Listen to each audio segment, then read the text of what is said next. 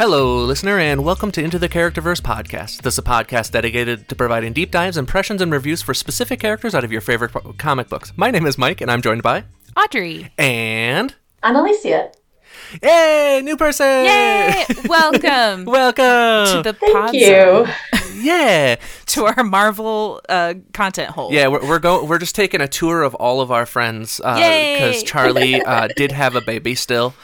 Still has the baby. The process of the baby is still here. He found her. Yeah, he found her. Got her he back. did realize that having a baby, a second one specifically, is hard. Yeah. So he's dealing with that. So Annalicia was nice enough to join us for a few more episodes here. So you'll hear her for at least 2 more weeks after this one. Really? Aren't the guests just babysitting us? Yes, that's true. While Charlie babysits his child. Yes. So, Annalicia, what is your relationship with comics, Marvel, that sort of stuff in the past? Like, what was your history with it? It's always a question we ask the first time they're on. So I don't really have any, super experience with comic books. I've read, 2 comic books my entire life, and one of them was Calvin and Hobbes, and the other one was Star Wars. So, comic books, hell yeah. not a lot of experience. But at the start of the MCU with, Iron Man, my family and I, really enjoyed the superhero movies, and so I kept up pretty well with, all the movies and stuff. So, yeah, I'm a fan of the movies. hell yeah. I love Calvin and Hobbes. So much. Yeah, they're super funny. I love them. Yeah, they're great. They're great. And so you said you'd watched the MCU movies. Had you ever seen this movie before? Yes, I did. Okay. Cool. So then this was not a fresh one for you. It's always interesting when we get someone that's like, I've never seen this movie before. Mm-hmm. Nah, I saw it on the list and I was like, this one's the one I want. I keep trying to push people into doing Blade, but no one wants to do Blade. I want to do Blade. It's just so gory, though. It's kind of scurry. So if it's not too high suspense, if it's monster scary, I could probably handle it. I think we could do Blade. We could probably do it. I don't think I actually said what movie we're doing. We're doing Into the Spiderverse. So hey, Yay! So Audrey, you got some stats for us? Yeah, Into the Spiderverse was released December 1st, 2018. And it is 117 minutes long. The budget was $90 million, and they made $384.3 million back at the box office. So a smash hit. We love it. We love to see it. Hell yeah. It's awesome. I'm surprised the budget was only $90 million. I guess it is animated, but... So, if you want an interesting animation fact, when they were developing Into the Spider-Verse, they really wanted to avoid that Pixar-y look. Sure. Because it's become so homogenized. Everybody looks like Elsa. Yeah. Their skin is like porcelain. Right. So they did 3D rendering, but the style that they did allowed for it to look 2D in areas and kind of combine those looks, and it works super, super well. Yeah. I think it really broke new ground in Western animation because before this, I think there was a Disney short that used 3D rendering with flat 2D imaging to help assist animation in that paper. What's it called? Paper kites or paper airplanes? Oh, sure. Short. Yeah. Do you remember that Pixar short? Yeah. Is that the one with all the little paper airplanes that fly around? And they fall in love on a train. Yes, that is so wholesome. I love that short. Yeah, so Disney has done some of that before, and I was like, well, I'm obsessed with this, and I want a whole movie done in this way, and we basically got that. Yeah. So I'm pretty sure they used mostly 3D animation, but the styling with flat 2D spaces made everything actually look good. Well, I guess, let's start with there. The animation's super cool. It is probably the most comic book feeling of any of the movies that we have talked about thus far. Even the other animated ones, I don't know if you guys watch the animated shows in the 90s or anything like that. I remember. But this feels like a comic book on screen. So it's so cool. I remember being blown away the first time we saw this in theaters together. So which is great because we have little word bubbles pop up. We have almost staggered coloring effects. So there's parts where the color will look like it's glitching out, like it'll be more blue to one side and more red to the other. Yeah. And it kind of mimics that screen print effect that comic books use when they're actually physically printed. Yeah. Cool. All right. Let's get into this movie. I know Annalicia took a lot of notes, so you're in charge now. No, I'm sorry. Oh my god! Oh my god! I would stop the podcast and be like, "How dare you? How dare you stress out my baby?" The film starts with Peter Parker, voiced by Chris Pine, introducing himself as we know him, the friendly neighborhood Spider-Man. By now, everyone knows how big he is. Like, he's saving New York constantly. He's got his own comics. He's cereal. Like, he's got merch up the wazoo. He has a Christmas a Christmas album. Actually, that Christmas album is 100% real. You can find it on Apple Music, on Spotify, and on YouTube. It's got like 5 songs. And it's not just Chris Pine singing the carol. It's actually changed lyrics like swinging around the mistletoe and like it's joy to the world that I have saved. Like, the lyrics are hilarious. I highly recommend, if you're bored, to give it a listen. Hell yeah. That's like the new Ant-Man movie having its own book being released with it as well, which is fantastic. Mm-hmm. So funny. But he goes through and he has like it goes through like the greatest hits of the movies too, like the live action movies. Oh my god! Like he's like dancing. The ones I wasn't. Yeah, the emo dance. He's like, I wasn't proud of that one, but it's like him doing the emo dance in the Spider-Man outfit. Like, we don't talk about that. Yeah, we don't talk about that. Yeah. But he does his duties very proudly. They do the upside down kiss. Yeah, there's the upside down kiss, but this time Mary Jane is upside down and he's right side up. It was a fun way to like spin it, but yeah. So we cut over to Brooklyn where we meet Miles Morales, played by Shameik Moore. He is getting ready to start attending private school that week. He lives with his father Jefferson, played by Brian Tyree Henry. That's not even a particularly hard name. My words should stop there. You're good. And his mother Rio, played by Luna Lauren Velez. Miles goes around his neighborhood greeting his friends and tagging street signs with stickers that he's made. He very much is, a graffiti type person. I had quite a few of those friends in high school as well. Yeah, he likes being in the city, being on the streets. That's where his friends are. And a hoity-toity private school doesn't really sound appealing to him. No, not at all. So he tags a sign, and then Miles falls down into the street, and his dad just happens to be there and turns on the sirens and is like, eh. So he puts Miles in the backseat and escorts him to school, much to Miles' protests. It's very, very funny. He's like, I know I can get out, I can walk. He's like, nope, absolutely not. Like, but they like takes him all the way to school, and then when he's getting out of school, he uses the mic, or he, tells Miles he loves him and all that stuff, and then won't let Miles like get away without saying that he loves him back. It's a nightmare for a child. That is the worst possible outcome. So funny though. It's so funny. It is so funny. But as a child, that would destroy Devastating. Me. First day of private school, and his dad does that shit. Yeah. Well, and it's also very funny because he's like, absolutely no one knows. And like, no one did, except for the like 10 people that were there. Like, but yeah, he's like freaking out about it, but it's great. So Miles gets into his schoolwork. He's trying to adjust to the new environment.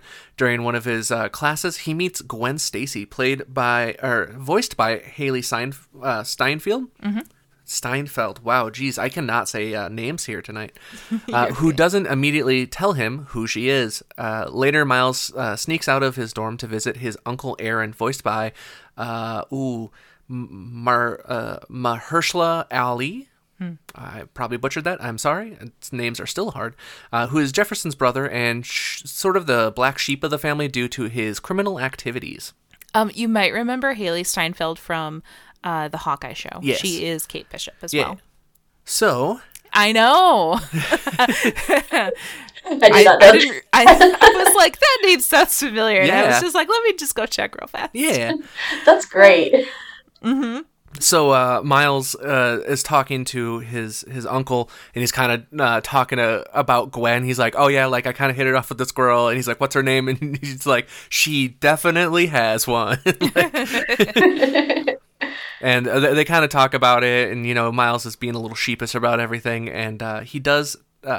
His uncle Aaron does tell him about the shoulder touch, where you put the hand on the shoulder, and you just look over and go, "Hey." Like, hey. But yeah, so but yeah, it's a nice little touching moment, like Miles connecting with an adult and stuff like that. So it's nice. And then Aaron is just like, you know what? I know you've been dropping that, like that's really sweet graffiti. I got the perfect spot for you. So they go into the tunnels near the subway where Miles can do some graffiti.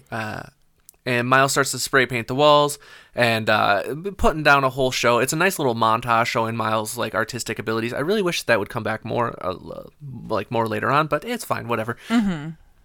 But Miles does all this stuff, and a spider lands on his arm and like crawls into his, or no, it lands on the ground and like crawls up his leg or something. I know, it like crawls all over his body, and then How gets do you to his not hand. Feel that? Yeah.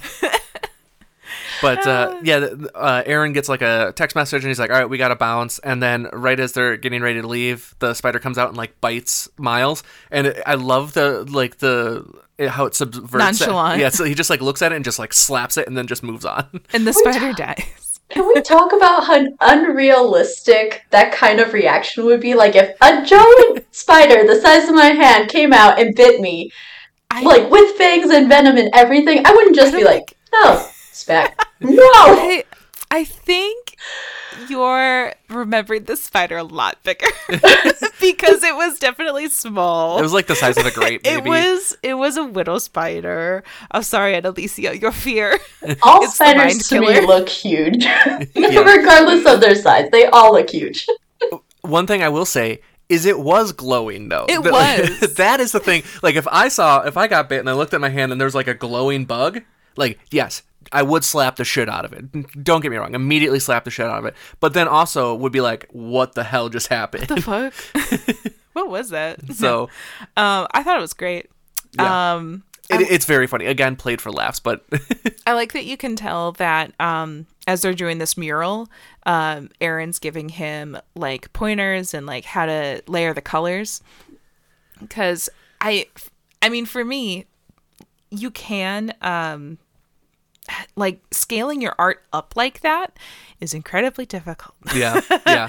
So it's just nice because we see him tag stickers and we see him like do small stuff, and like this is just it's a big mural, and it's a lot of planning and effort. So it was nice. It was just nice to see. It was a nice touching scene. Mm-hmm. I like that it said no expectations on it after the teacher had specifically assigned him like great expectations essay to like talk about himself, and so I kind of like that got tied in. Yeah. He's working it out through art. Yeah. So Miles goes back to his dorm. He feels differently the next day.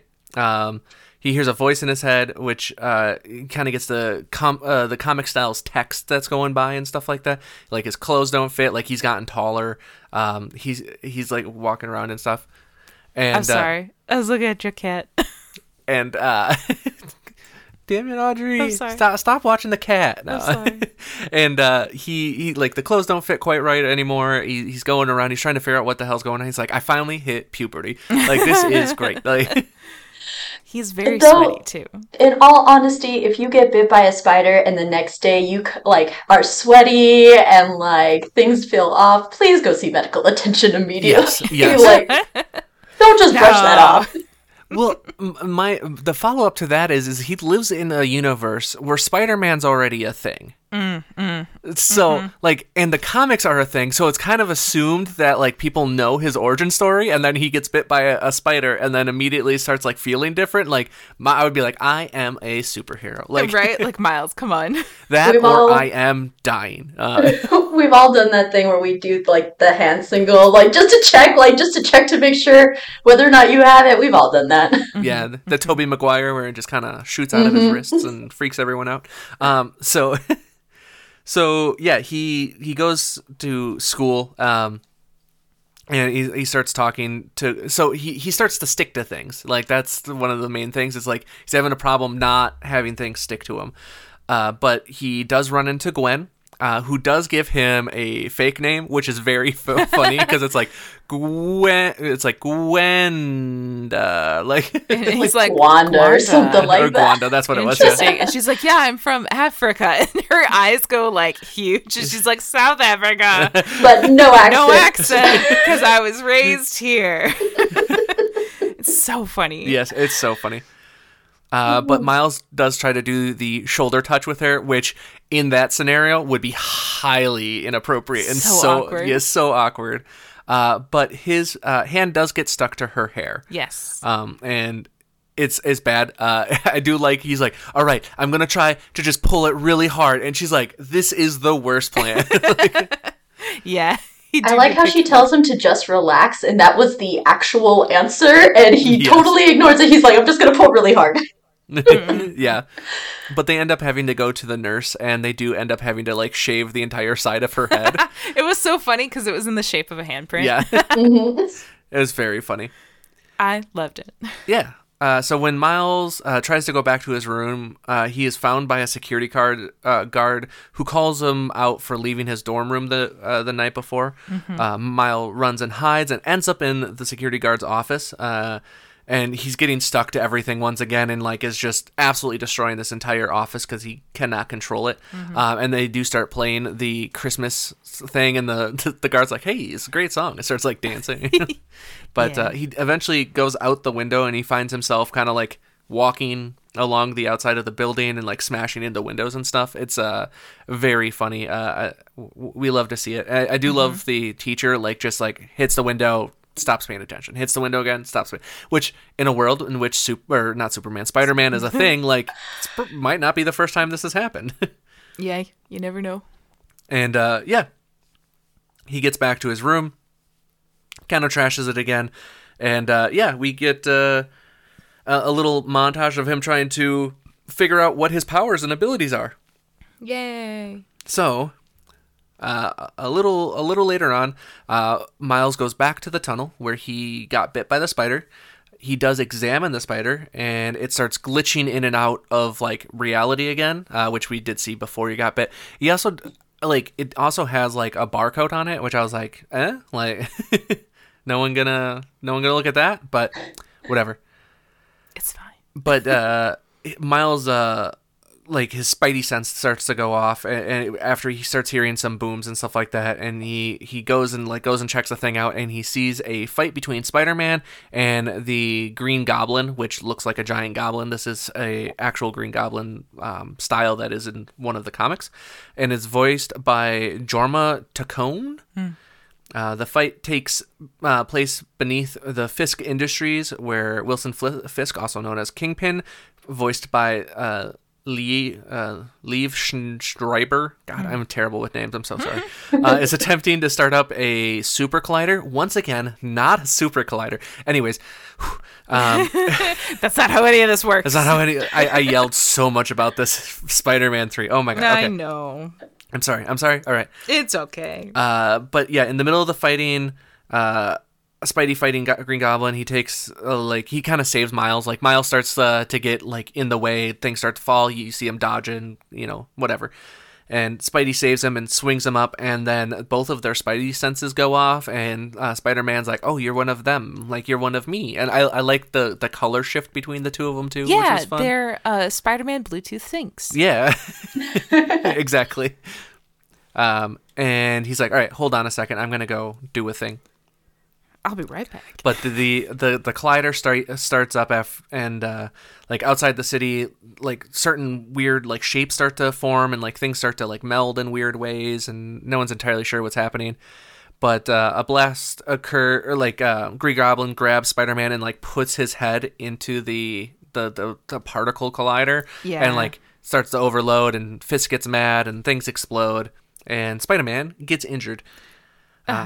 Miles runs up to try to help him, and they have a nice little heart-to-heart, and Spider-Man's like, "Got this. I'll figure this out. It's okay. I'm going to teach you my ways once I'm out of here." Yeah, I got this. And then things start to break bad, and he does give Miles the little thumb drive and tells Miles to go run away and hide. So Kingpin, Goblin, and another villain, which I don't think gets named through the entire movie. Is it the guy? Is it Scorpion? Or is it the other guy? No, it's the other guy. With the white hair. Yeah, with the white hair. He's yeah, got the guns. Whatever. Pale skin. Yeah. The guns. It's Mr. Frost. Yeah, and then the Prowler. They gather around Spidey and take his mask off, and I do love, like, they take his mask off. He's like, "Oh, that's a no-no." Like, it's Tombstone. Okay, sure. Spider-Man Apparently he's famous. Okay. Sure. Spider-Man begs Kingpin to not restart the collider, even telling him to, like, think about his family. Don't do it, bro. And he's like, hey. I saw what was on the other side of that collider, and it's not your family. They're not there. Like, you lost them. This is not the way to do it. And this makes Kingpin very, very angry, and he does kill Spider-Man by just smashing him into the ground. He does Hulk smash him. Yeah. Miles watches in horror, and then he makes a noise, and the Prowler comes after him. Which the music for this was very tense. So good. It's so good. Intense. Edge of your seat. Yes, the Prowler musical motif is just like mwah, chef's kiss. It's great. Yeah. Among all of the other really good music choices. Yes, that is one thing we haven't mentioned. The music in this movie, 10 out of 10. 10 out of it's so good. Like, it starts off so strong and then just continues with the hits the entire time. But Miles eventually escapes the Prowler and then runs back home, where his parents are like, "Wait, you're supposed to be at school," and then he hugs his father, and it does do a sad because he saw the Spidey Man die. And the news does break that Spider-Man is dead, and then it also breaks that it was Peter Parker. It seems like everyone everywhere is very sad about this. We get a lot of, like, sad, like, Spider-Man murals and stuff like that. Miles is kind of walking around, and he buys a Spider-Man costume, and, like, you see a bunch of other people also buying Spider-Man, like, memorabilia and that sort of stuff. The store owner, voiced and modeled after Stan Lee, is a nice little cameo. So before attending he buys the outfit before attending the memorial for Peter Parker. And it's just a sea of, like, Spider-Man masks and stuff like that. And then we see MJ and Aunt May, like, giving the memorial, like, talking about, great power, great responsibility, blah, blah, blah, all that stuff. Yeah, the normal thing. The normal Spider-Man speeches. Yeah. I did like the part where, like, Miles is like, yeah, like, it is, like, my responsibility to do it. And, like, the guy leans over and is like, no, probably not you specifically. Like, I think it's that a was metaphor. so funny. Yeah. I think it's a metaphor. So Mary Jane, who is voiced by Zoe Kravitz, delivers the eulogy for her husband, and Aunt May, voiced by Lily Tomlin.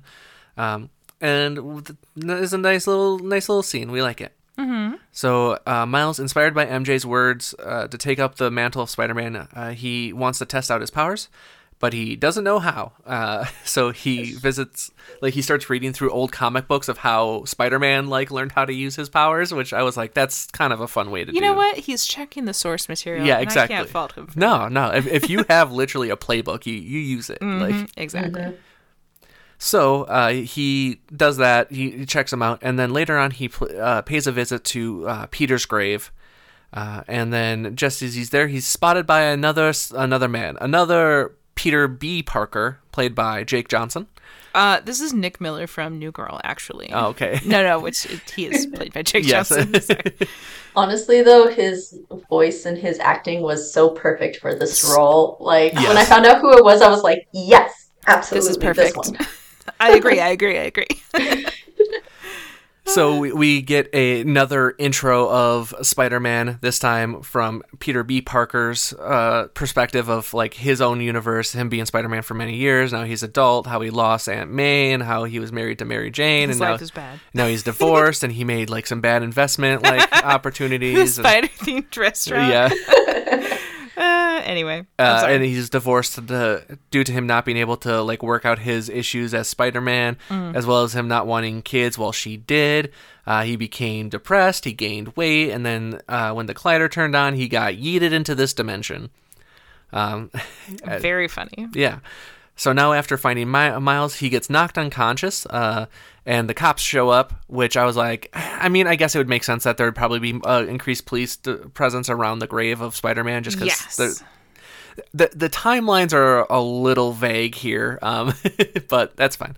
But yeah, they just put him in the ground real fast. Yeah, and it like snowed over it already and all that good stuff. Anyways, so Peter Parker gets knocked unconscious, leading to Miles trying to help like get him away from the police and stuff like that, which probably would have been fine. But they end up like hitting the subway, and like it's a whole montage of them like going through the city and like Peter repeatedly getting knocked unconscious and stuff. He's gonna have some head trauma. It's not great. It's funny. Yeah, it's very funny. It's a fun scene. So Miles brings Peter somewhere for safety. He questions Peter as to how it's possible that he's alive. When he correctly guesses that the alternate dimension theory, Miles takes out the drive that Peter of his universe gave him, which Peter calls the goober, but it is now broken. I forget how he broke it. He fell? When he was testing out his Spider-Man powers, he fell on the curb, and it was in his pocket, and it just smashed. That's right. I do not know why I forgot that. Here's the thing. When it smashed, there's a very it's just a clever visual cue. They do so much good visual. Yeah, it's little lines coming out of the pocket jokes, or whatever. Visual affects. Like this is the pinnacle of how to effectively use every single frame in an animated movie. Yeah. I love it. So, while Peter is spinning in a circle attached to a punching bag, he eventually frees himself and takes the broken goober because he's got to go find a new one so he can get back home because this dimension is causing him to glitch and it's very painful. However, before Peter can head off on his own, Miles guilts him into letting him join so that they can make things right together. And he's like, well, the other Peter did promise to train me, so I don't know. So you gotta, and also please. Yeah, they go get a meal and stuff like that. It's a nice little moment. So Miles and Peter, dressed in their various costumes, go to Alchemax Labs, where the data on the collider is being kept. As they try to find a way to sneak in, Kingpin and his henchman, Tombstone, played by Marvin Jones III, and his top scientist, played by Kathryn Hahn. I love Kathryn Hahn. Yes. She's so funny. So Peter and Miles break into her office, and like Peter like memorizes the code really fast, which I was just like, what a highly specific skill for Peter to have, but sure. I wrote it down thinking that it might have been an Easter egg, and I don't think it is. It's just super random. You are a treasure. Yes. But I really like how the lights are like all octagons and her like glasses are all octagons, which the octagon 8-sided is definitely foreshadowing something. I'm sure Michael's I can't imagine why you'd say that. What is it? I'm sorry. But yeah, it's a fun little scene, and then she comes back into the office while Peter's in there, and then Miles just goes invisible, and they're like, "Oh, that's a unique power, cool!" Like, didn't know I could do that. Didn't know I could do that, and don't know if I can. And so Miles is trying to hack the computer while Peter is trying to distract Kathryn Hahn's character, and we do also find out at this point what the Kingpin's motive is for operating the collider is to try to be reunited with his wife Vanessa, voiced by Lake Bell, and his son Richard, which apparently years earlier they had watched as he had tried to kill Spider-Man. They fled from him and then were tragically hit by a truck and died, which is very sad. So while the scientist is like drilling Peter, she does get him, like pushes him down into a chair and then like latches it and like, oh, this is gonna be real interesting. And he's like, what did you say your name was? And she reveals that her name is Dr. Olivia Octavius, aka Doc Ock. And then we get her tentacles, which are much more futuristic, like tubey type tentacles. It's a nice change from what we normally see with Doc Ock, which is great. I liked it a lot. I liked that it was like flexible plastic, and it seemed more like medical research rather than like our universe is Doc Ock more like mechanical engineering research. It was cool. And later on in the fight scenes, just the mobility that the hoses gave, like, just, it made her all the more terrifying. Yes. All the more 100%. terrifying as she's coming, because her arms are just like... Well, and it was fun. It was funny because they kind of like... They mixed like the tension of Peter being captured with the humor with Miles. So it was like, yes, it broke bad, but it was never like, it was just a fun little scene. Miles is having a hard time. Like, apparently she doesn't organize her desktop whatsoever. So instead of like dealing with it, Miles is like, I'm just gonna take the whole damn thing. So you just see the computer like going away. But Peter eventually gets away from Doc Ock.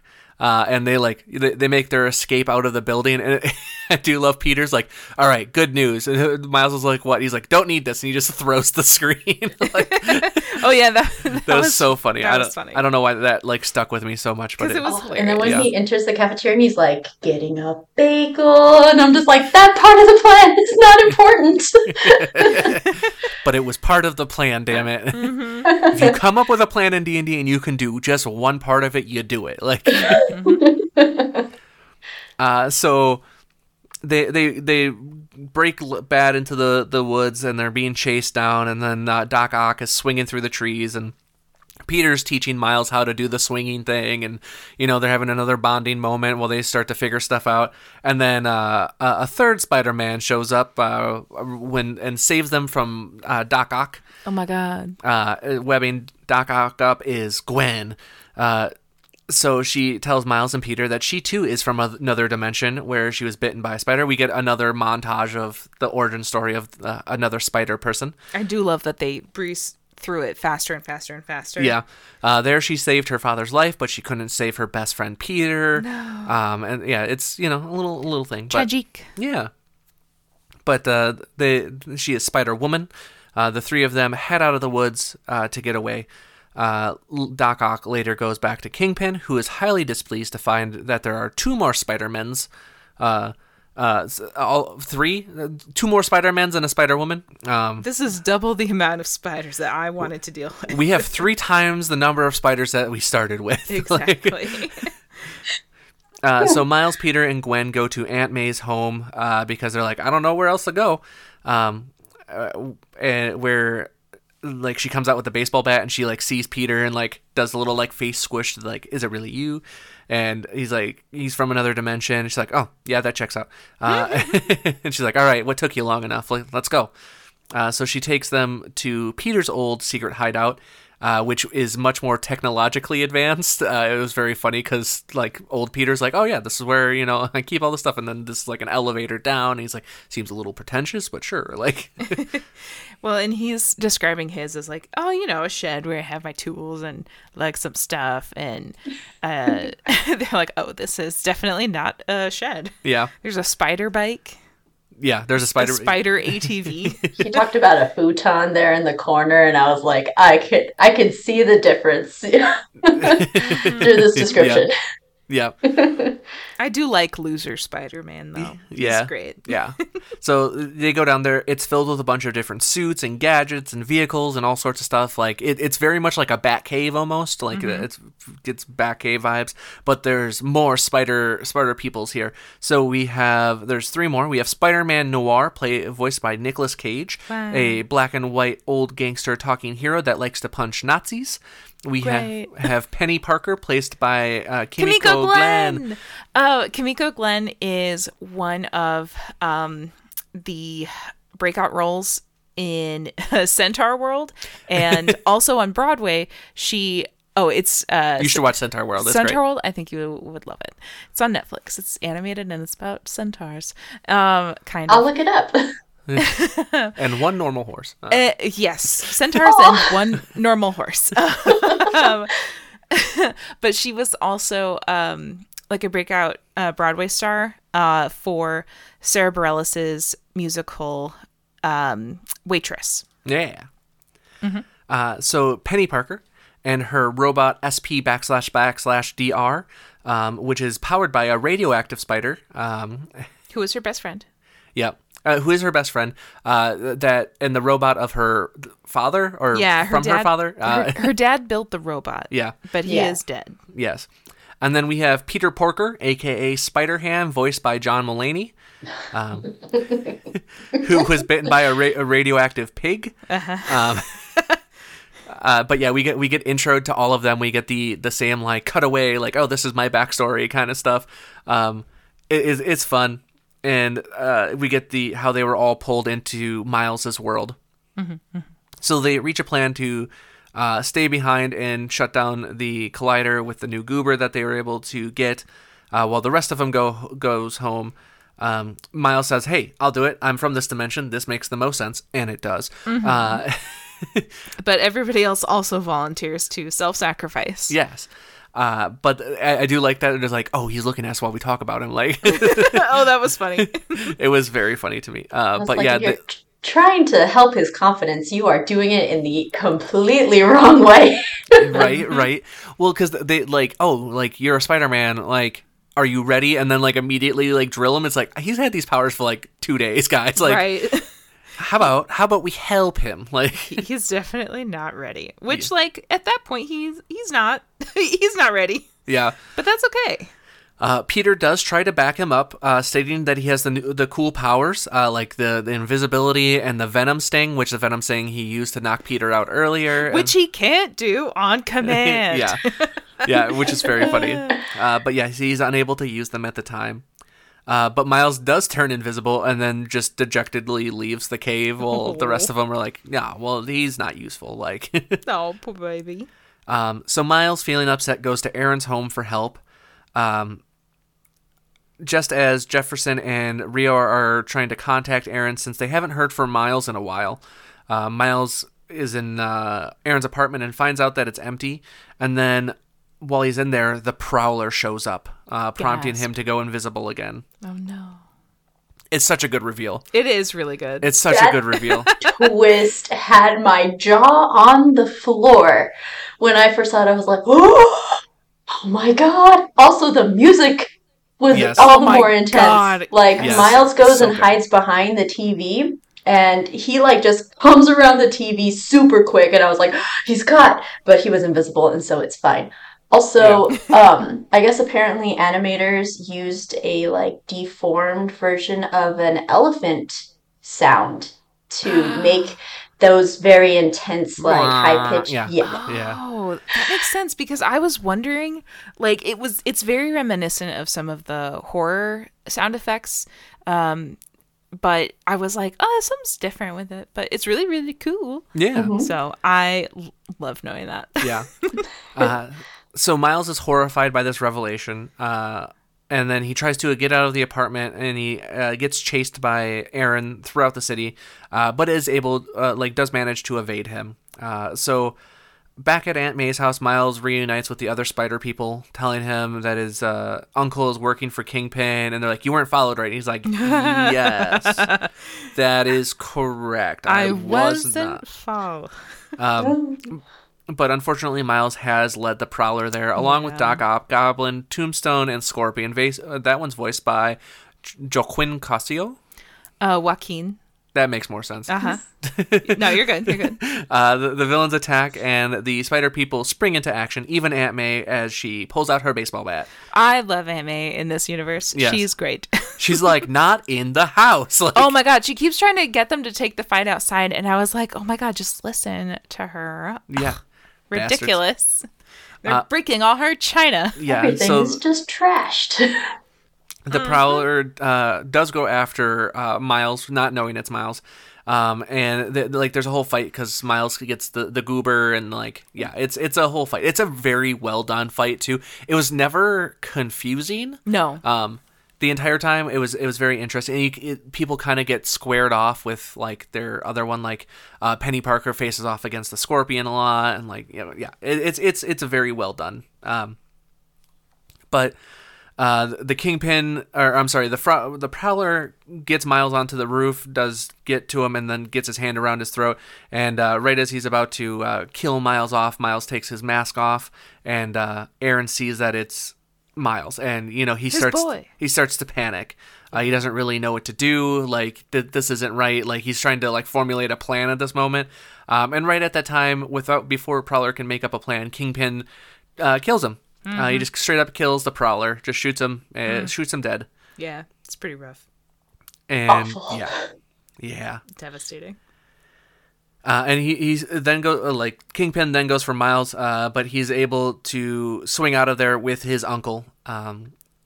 He takes Aaron to an alleyway where he is dying. Miles blames himself for what happened, but Aaron encourages him to keep pushing forward. Right at that same time, Jefferson rounds the corner and sees Miles slumped over Aaron, not knowing it's Miles, and does try to go get him, and then Jefferson does find his brother dying. Yeah, so Copman thinks Spider-Man killed his brother. Yeah, he very sad. Yeah, this whole part just made me cry. I started crying. It was so sad. It is very sad. Yeah. So Miles does return to his dorm, where the other spider people do meet him. They cause his roommate to pass out from seeing all of the spider people like up in the corner of the room, which is very funny. So the spider people have come there to tell Miles that Peter B. Parker is going to stay behind while the rest of them go home. And they do web Miles to his chair and take the goober so they can go stop the collider, telling Miles it's for his own safety since he's not ready. After they leave, Jeff does come up to Miles' dorm room, but doesn't go inside, and talks to Miles through the door, and gives a nice heart-to-heart, and Miles wants to respond, but he is still all webbed up. Mm-hmm. He can't get out. Yeah. I cried a second time during this scene.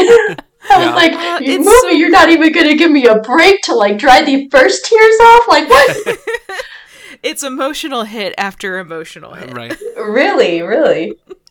So Miles does get the strength up to get out of the webbing.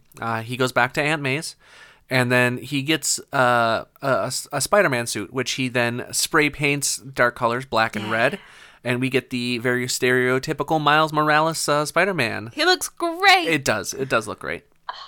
Love this scene. I love the hoodie. I just... So the What's Up Danger soundtrack, the scenery where he's jumping off of the building and floating down like face first, but it looks like he's rising from the camera angle, like yes. Chef's kiss. Chef's kiss. It is a cinema. Well, and a lot of the language that he is hearing from the spider people is like, it's a leap of faith. You don't know if you're going to be ready. He couldn't jump off things earlier.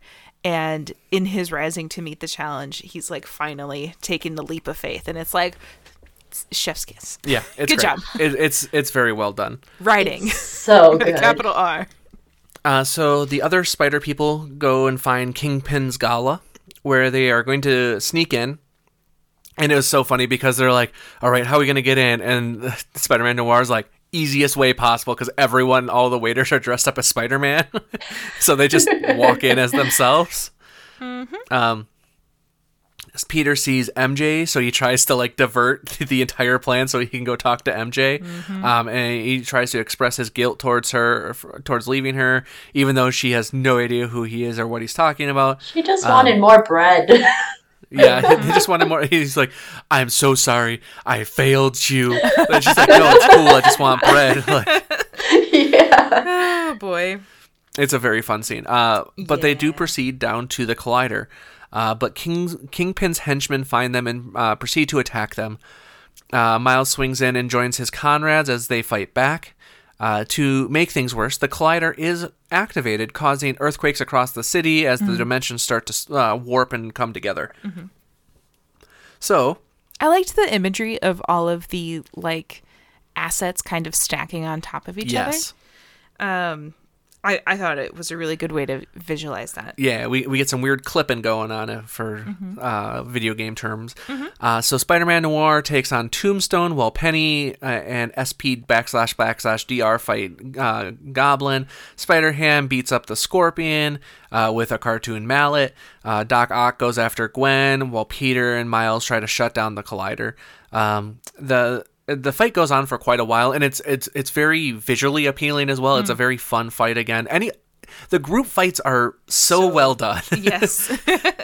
Which is usually a shortfall, is when there's like group fights, it's really hard to tell what's going on or whatever, and it's so well done this entire time. Incredibly well choreographed. Yeah. Yeah, they all worked really well as a team. Like Peter B. Parker and Miles and Gwen all like ganged up on Doc Ock, which was really great. Good teamwork there. And then Penny and Spider-Man Noir and Spider-Pig all defeated Scorpion, I think his name was. Yep. And yeah, and that was really good teamwork. I was like, it's like y'all are each other.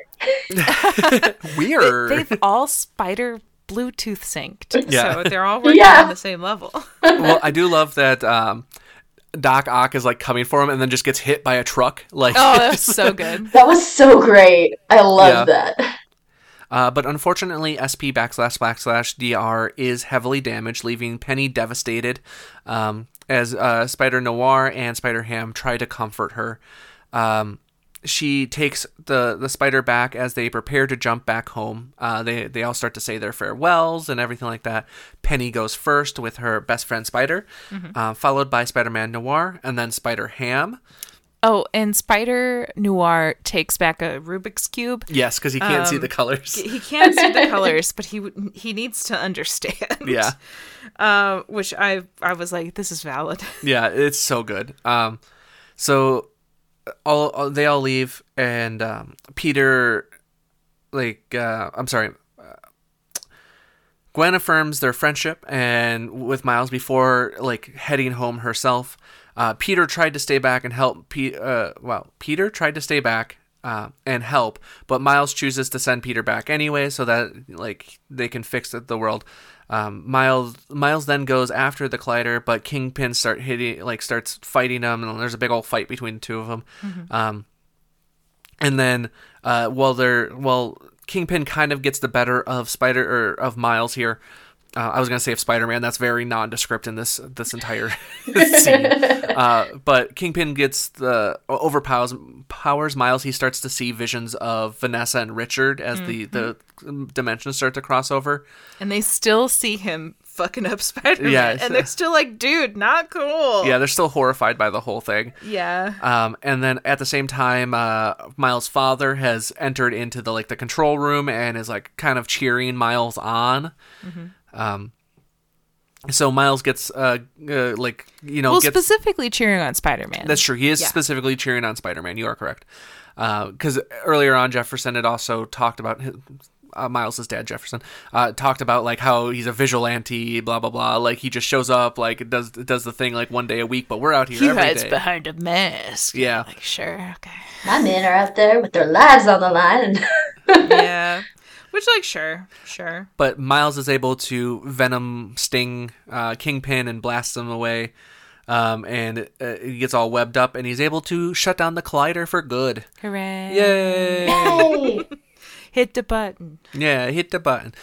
So outside, Miles calls Jeff to let him know that he's okay.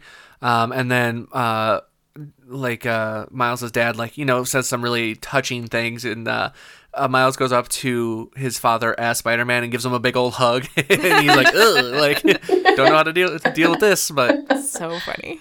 But he does that so he does it without letting his dad know who he really is. I mean, he thinks that. I am not entirely convinced that his dad does not know. Yeah, that's true. So anyway, but Miles' dad does find Kingpin webbed up and prepared for arrest.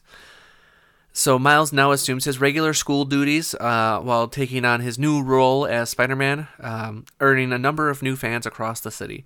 Meanwhile, in Peter's dimension, he heads off to patch things up with MJ as Miles settles into his room for a nap. Another dimensional portal opens up, and he hears Gwen's voice calling him. Yay! Yeah. So yeah, that's the movie. Clap, clap, That's clap, the clap, movie. There is a dedication for Stan Lee and Steve Ditko in the credits, because they had both passed away at this point once it came out. Mm-hmm. in the closing credits, like after the credits, there's a scene where Miguel O'Hara, Spider-Man 2099, voiced by Oscar Isaac, learns that there's an other spider people from his assistant Layla, the voice of Greta Lee. He travels to Earth 67, where he ends up in a weird pointing argument with Spider-Man from the 1960s cartoon. So we get the Spider-Man meme where there's three spider peoples pointing at each other. Nice. And that's the end. All done. So this is the first animated feature to win an Academy Award for Best Animated Feature that is not a Disney or Pixar film since like 2011. I think in 2011, Rango won an animated feature, which I've never seen that movie. I've never seen that movie either. It was all right. You're not missing much. Right? And it was similarly successful at the 76th Golden Globe Awards and the 72nd British Academy Film Awards, and the 48th Annie Awards, which are specifically animated movie awards.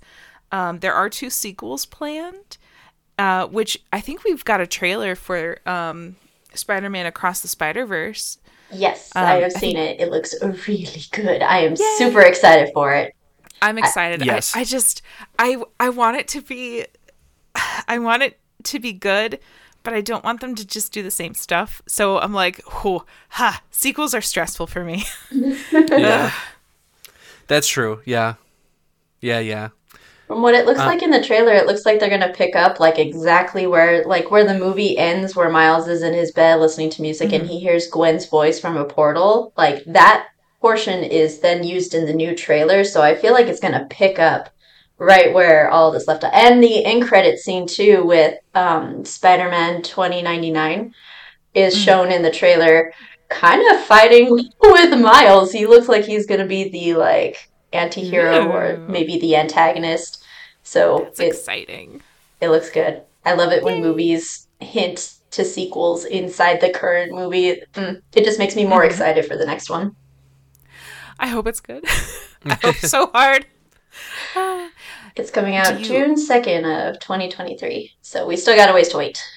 Yeah. I'll be there. Soon. Very soon. Soon. It'll come a lot sooner than I'm expecting because work is going to be crazy.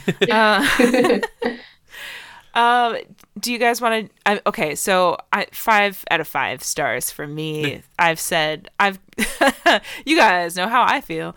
So Annalisa, how many stars would you give Spider-Man Into the Spider-Verse? I would absolutely give it 5 out of 5 stars, for sure. When I was rewatching it for the podcast, I was like, oh my god, I forgot how much I absolutely love this movie. Right?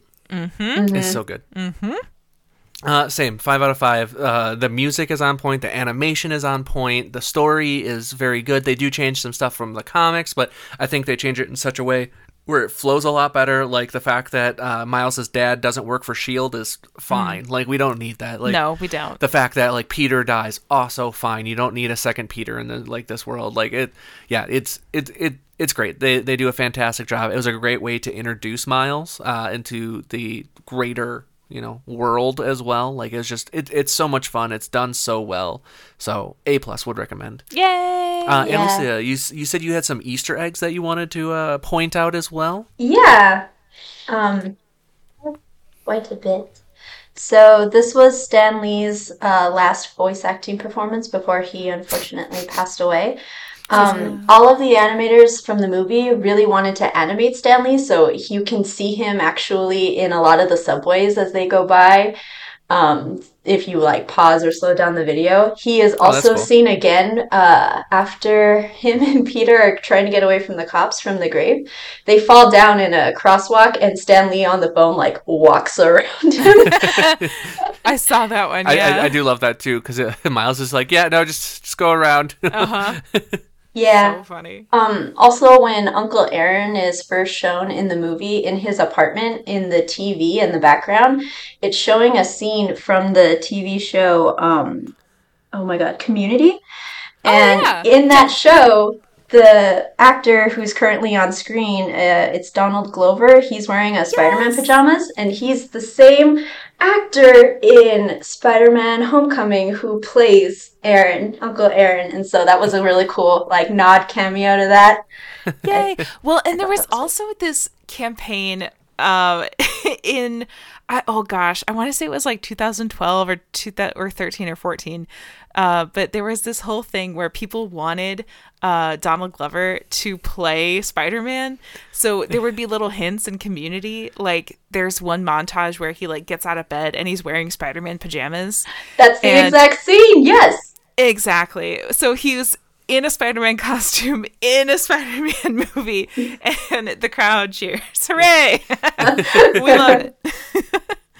But yeah, he's awesome. He's a Childish Gambino. Yeah. I don't know if you've ever listened to that. Yeah. Nope. He's great. I'll send you one song.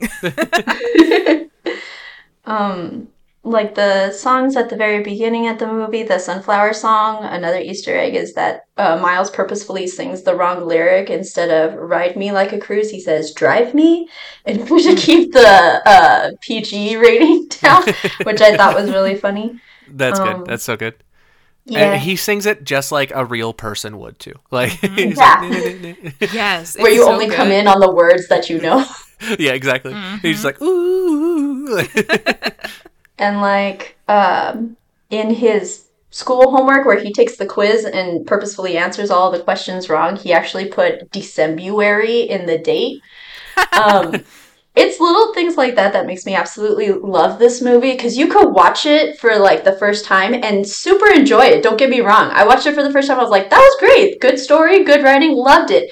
And then I went home and all these TikToks came up of like, oh, did you notice this? There's this Easter egg. And I was just like, oh, I need to watch this again. And it just goes to show how much detail all of the animators and storyboard people and all the directors, like the amount of detail and little things that they paid attention to is just amazing. And I think that's what makes this movie really good to watch more than once.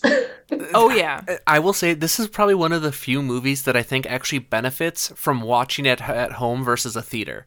Because when you're in a theater, the screen is so big and like there's so many little Easter eggs all over the place that it's very easy to miss them. But when you're at home with, you know, a slightly smaller screen or something like that, you can catch a lot more of those like small animation Easter eggs that like off in the corner or like you can pause and rewind. Yeah, well that too. But like it's just a lot easier to catch a lot more of the entire experience at home, which is a unique thing that I was like, how do you make this better at home than versus the theater? This is dumb. Like,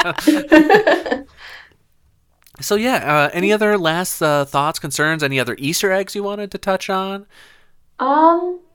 No, there were a few things that I freaked out about that maybe you could like answer for me. Because Gwen says that she was she was blasted into last week, so she was there earlier than everybody else. But she's like, my spidey senses told me to go to school.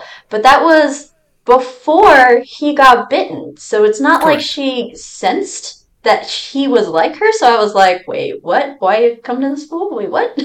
Yeah. I think in Spider-Man and in some other Marvel IPs, Fate is a really strong player.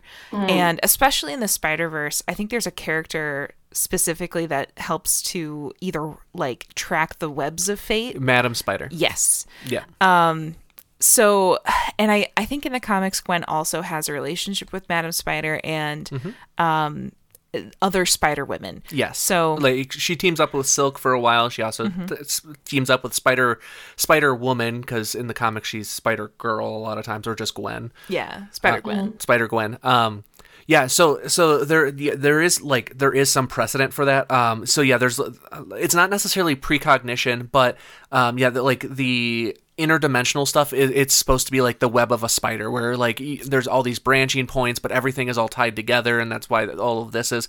So like the fact that she says like, oh yeah, like I was blasted on the last week, and then like, you know, I like just got the feeling I needed to go here, like that is 100% in line, specifically for Gwen in the comics as well. Like she just gets feelings sometimes that's just like, all right, it's time to go do this. Like she gets vibes. She reads the vibes. Yeah, she reads the vibes of the universe and just moves on, because she does a lot of universe hopping in the comics too. She does. Yes, she does. So we read all of those comics with Ashley at one point too. So I do remember your guys' podcast episodes about that. Yeah, I do remember that. they are immensely confusing if you don't read them all. If you are just reading a few of them at a time, it's like no idea what is happening. But like, yeah. So yeah, that's a valid question. But nice. I think that was the only. Oh, one Easter egg that I did forget. I'm sorry. So I don't remember when it was released, but there was a Spider-Man video game that went out that I definitely know my husband has played multiple times. And one Easter egg is that all of the outfits that are there in the Spider-Man cave, the Spider-Man hangout, the shack, I don't know what you call it. All of the outfits Spiderweb can be unlocked in the video game, which I thought was like a cool like cameo to the video game itself too. Yeah, so, it is super cool. Yeah, no, that's a great one. Yeah, and it's a very good game too. It's very fun. Combat's very satisfying. So that's what I've heard. Yeah, we still haven't played it. I mean, I own it. Oh yeah, we do. I own the original and the Miles Morales version. So I want to play that one. Yeah. Yeah. Okay. Cool. Well, if you like what we do here, be a friend, tell a friend. Check out the Linktree link down below for all of the socials. We do have the Patreon. I'll keep the streak alive, saying that I will post more stuff on there, like I do every single week. I say that it's fine. But for this week, I've been Mike. I'm Spider Audrey. And I'm Annalicia. Thank you for joining us, and talk to you next time. Woo!